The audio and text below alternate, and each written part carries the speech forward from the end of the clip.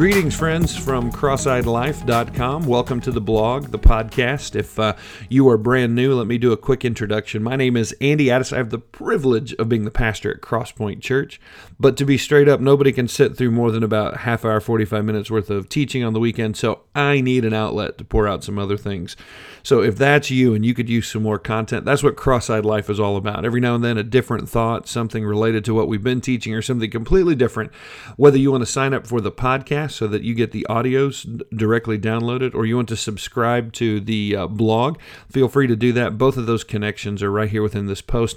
Something new as well, don't forget, if you have an iOS device, to download the new app. It's absolutely free. I promise, Android's coming. They're just a little slower than the iOS people. But either way, stay connected. We're so glad that you're here. Now, on this occasion, I decided to record this podcast because of what's happening in our world. So if you're catching this the day of release, this will make more sense, but it will tie into whenever you might be able to check this out.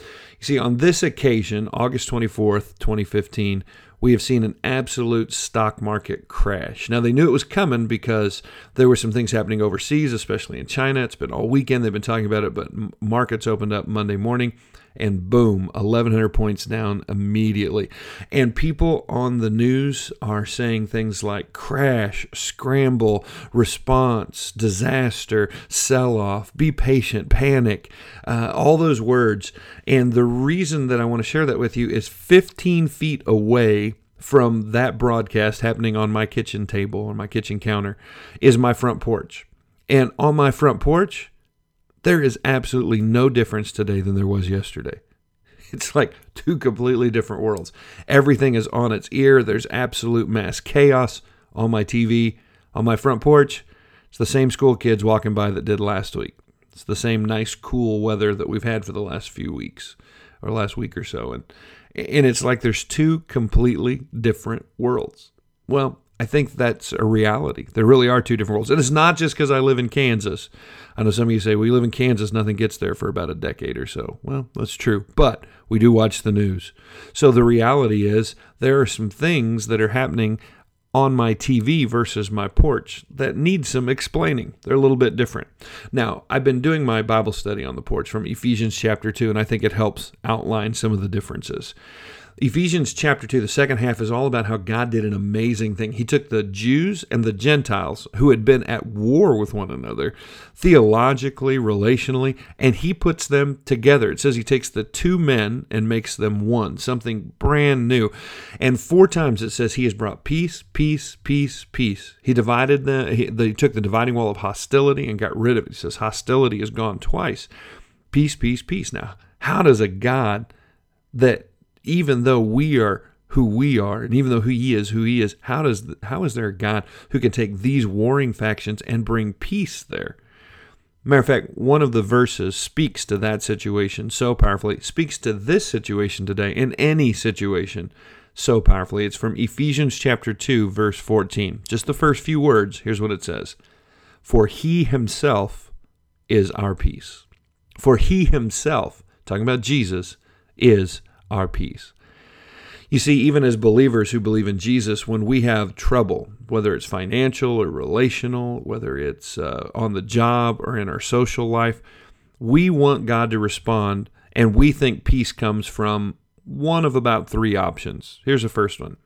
God, I'll have peace if you fix it. First one is we want him to fix it. Now, we don't always know what we want him to do. Sometimes we're very specific about what we want him to do, but we want him to fix it.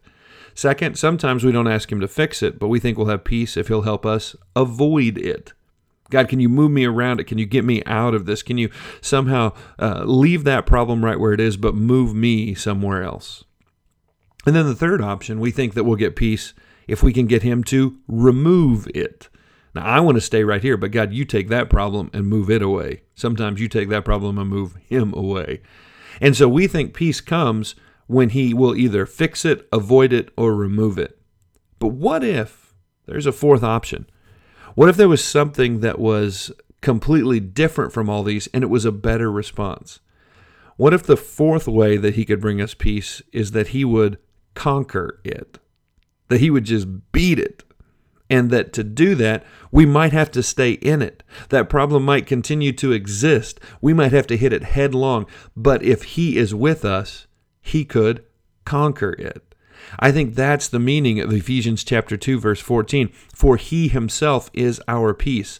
Sometimes we want to manipulate God and tell Him how to give us peace. Sometimes we want to use God and say, if you'll just do what I tell you to do, I can get my own peace. But the reality is when God does the real miracles, it's when we realize not that He can bring it, not that He can help us avoid it, not that He can remove it, not that He can fix it, but that He is our peace. And so on a day like this, when everything's in chaos, I don't deny the fact that there really is trouble. I don't deny the fact that maybe we should be smart and do X, Y, or Z.